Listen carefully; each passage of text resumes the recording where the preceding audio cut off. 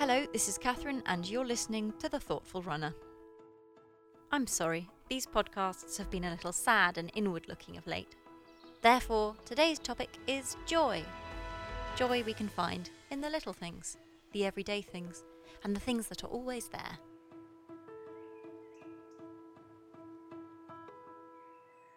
This weekend concluded the pinnacle of heartbreaks for me, aged 32, as I moved all my baking utensils, defunct cassette tapes and precious books into boxes and employed the services of a nice man called Wayne to shove it all into my parents' garage. A ghoulish process I'd not anticipated, yet no big deal for the rest of the world, which busily keeps on turning, thank Christ, and for some reason doesn't seem to respond negatively to the great sack of vulnerability I feel to be lumbered on my back. So it goes, you get up, you get on, and first you are just getting by, running mechanically, dispassionately, eating when people remind you to, working because that's what you do, and just following the physics of it in the dim hope that the feeling shall return. Then, the first moment when you don't feel dreadful is so very good. It soars to elation. The plain feeling of all rightness from a previous life becomes ecstatic joy in this one, a moment's respite from the weight of your misery. At least that's how it was for me, when, at last, there came a definite point last week when I woke up without feeling panicked or immobile. I knew where I was. For no explainable reason, I was just a little more able to feel the tide of love that rushed forth from friends and family, normally so very British and taciturn, who at this time recognised the weight of words like love and hello, who all want to offer me a home and a place where I can just be the same old person I always have been. Thanks to that, I was able to feel revived, and just woke up with a sense of humour one day, and felt like myself again. I managed to make myself laugh doing a couple of things to amuse myself for the sake of it. Overnight, I'd gone from feeling everything was pointless to feeling pointless things were worthwhile again. And then I began to notice the wonderful colours of the autumn leaves, the way the first frost had reshaped the summer flowers in my parents' garden, the accidental patterns of falling, rotting vegetation on the pavement, and the scant sunlight glancing through the newly bare woodland canopy. I've mourned the passing of autumn in tandem with the passing of my relationship.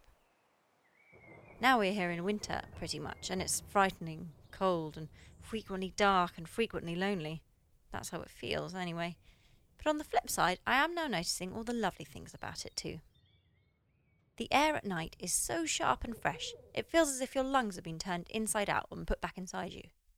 The stars are magnificent. I looked up on my return from a run one evening and felt completely and utterly joyful at the sight of them, glinting endlessly, an absolute affirmation of the endless mystery of the universe. You might look at the night sky and feel small, but you won't feel limited. Another afternoon I put an audiobook on as I set out for a run. I've been getting through some literature this month. I'd selected one by my favourite author and broadcaster, and as I listened and ran, found myself doubled over in laughter at the writing. It was such a refreshing change. And I had proof that whatever you put out into the universe gets sent back to you. As I ran around smiling to this audiobook, the world smiled back. Other runners, women with pushchairs, grumpy old men, all of them sent back the warmth I was feeling with a simple but elevating laugh. On a particularly glorious day last week, whilst others slogged away at their office desks, I counted my blessings and set out for an 8-mile run in the Sussex countryside. You're going to get very bored of the Sussex countryside, now that I mostly live here again. But I suppose it makes a slight change from all that glorifying of London. I'll be back there soon enough. I took a route past that old tree I told you about last time, over the brook and across the golf course, bumping into an old acquaintance on the way. I carried on through Stays Wood, across the lane and through the slippy, muddy, cowpat-paddled farm, then uphill again, through the plantation, silent conifers standing by, a gaggle of partridge startled to flight, soaking trainers and socks. Before the reservoir I darted back down through the woods, then I followed a footpath and came out upon the Balkan Viaduct. It's a magnificent 18 arches, thousands and thousands of bricks, and the viewpoint from which hundreds of rail commuters' hearts are lifted each misty morning. And where far below, where the sheep crop the grasses, you can stand and stare down through the arches like Dali's never-ending mirrors, the imperfect symmetry of man's art and endeavour. Then onwards I went, uphill, to stand and stare as the clouds shifted, The odd train thundered past, and a biplane hummed lazily above. A murder of crows took off. The sun moved, expanded, contracted, and took many forms, making bright stretches of the vale at one moment, and in the next a grave tangle of branches against bleak grey skies. I stood there until I was cold, and as I moved on, the sun burst forth again, low and yellow over tilled, honey-coloured fields, clipped hedgerows, skeletal seed heads, and winding streams. Around the next farm, dozens and dozens of pheasants were startled by my presence, sent up into the sky with the clumsy tuck-tuck crow that defines this time of year. Feathers on the floor. I felt the sunlight on my cold pink cheeks. I felt it on my back, gentle, waning warmth, a blessing all the same. I looped back home past the place where I was born into this very world, once a hospital and now some flats. I went through the horse fields that stare out across the woodland, the town, the church, and the water tower, to the bluish downs on the horizon. I followed the paths of childhood walks, recalled the adventures that shaped me before my heart was this broken, and I was uplifted by the conviction that time and emotion held no particular weight in the measure of who I was at that moment, who I am now, and who I have been. Nature really doesn't care about that stuff. I hope from this description that you can capture some of the joy this outing brought me. In nature lies every tiny detail and message of the universe. The way things work, the manner of time, the patterns of every scale. Nature is there when we want it.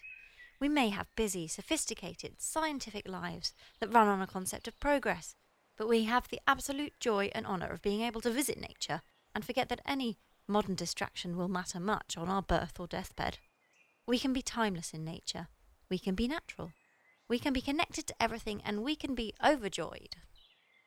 I'm worried I'm sounding a little deranged with these highly spiritual missives in the midst of a heartbreak, but I trust you take them for what they are, the sounds of a person healing thanks to the great outdoors and the great, if obscure, beyond. I wrote this episode on the train to York, a place I've long wanted to go and never quite got to. An hour before my journey, I sat waiting for my train outside King's Cross Station, listening to a drunk woman singing in the morning sun whilst I closed my eyes. That place is a favourite place. Until recently, it was part of my daily runs and all the thoughts and feelings that come with those undramatic, routine explorations. It hurt to know that it's not my neighbourhood anymore, the loss crashing up against the strange sensation of being there and being present all the same. I got on the train and looked out of the window at the buildings I have run beneath day after day for the past 2.5 years. And as the train moved out of the station, I saw the footpaths and the streets where my future plans evaporated, as if each step were a cloud of smoke, an aeroplane trail, wafting away against a blue sky. Then onwards surged the carriages, past Alexandra Palace, proud upon the hill, a lone runner tracing the view on this crisp winter morning, feeling and thinking something or other on his own. Then we were out into unknown territory. The unfamiliar and the undefined became my window view. Flatter, elmless fields, wide rivers, factories emitting gigantic, perfect puffs of steam into the atmosphere. It feels good to be going somewhere new now, somewhere I can look about in untainted, unassociated joy. And when I return, I shall seek, in time, to look with joy upon the skyline I love and make it my own again, so that the city, my London, may be just like the stars at night, so that it may become a place not wounded with loss, but timeless with joy and beauty, and possibility, and all the things, good and bad, that remain a fact of the place. Unlimited when the heart has trembled and stumbled, and is reaching once more for joy.